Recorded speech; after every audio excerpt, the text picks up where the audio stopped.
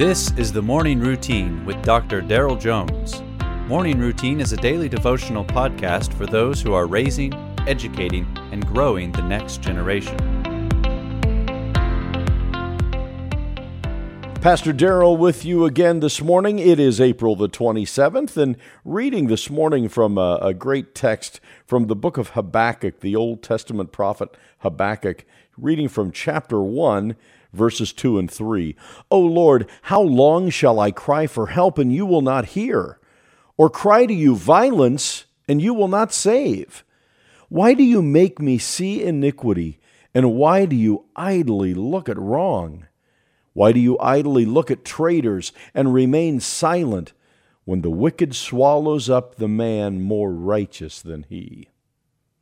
The prediction of the coming Babylonian captivity indicates that the prophet Habakkuk lived in Judah toward the end of Josiah's reign. In Habakkuk chapter 1, the prophet asks God if he sees the sin that is being exhibited toward his people in Judah. Habakkuk knows that only the Lord can provide the repellent for his people. What's interesting to me is God's response to the prophet's questions. In verse 5, the Lord responds, "For I am doing a work in your days that you would not believe if I told." God basically says, Habakkuk, I'll tell you what I'm doing, but you won't believe it.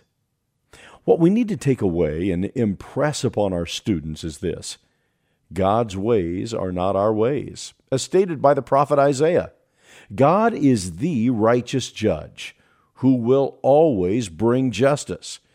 In fact, he can use whomever, even a ruthless people like the Babylonians, to judge even his own rebellious people.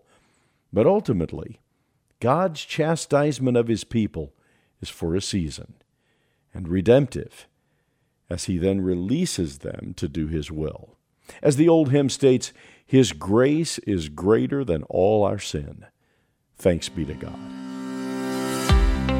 You have been listening to the Morning Routine, brought to you by the Herzog Foundation and hosted by its president, Dr. Daryl Jones. For more information, please visit herzogfoundation.com.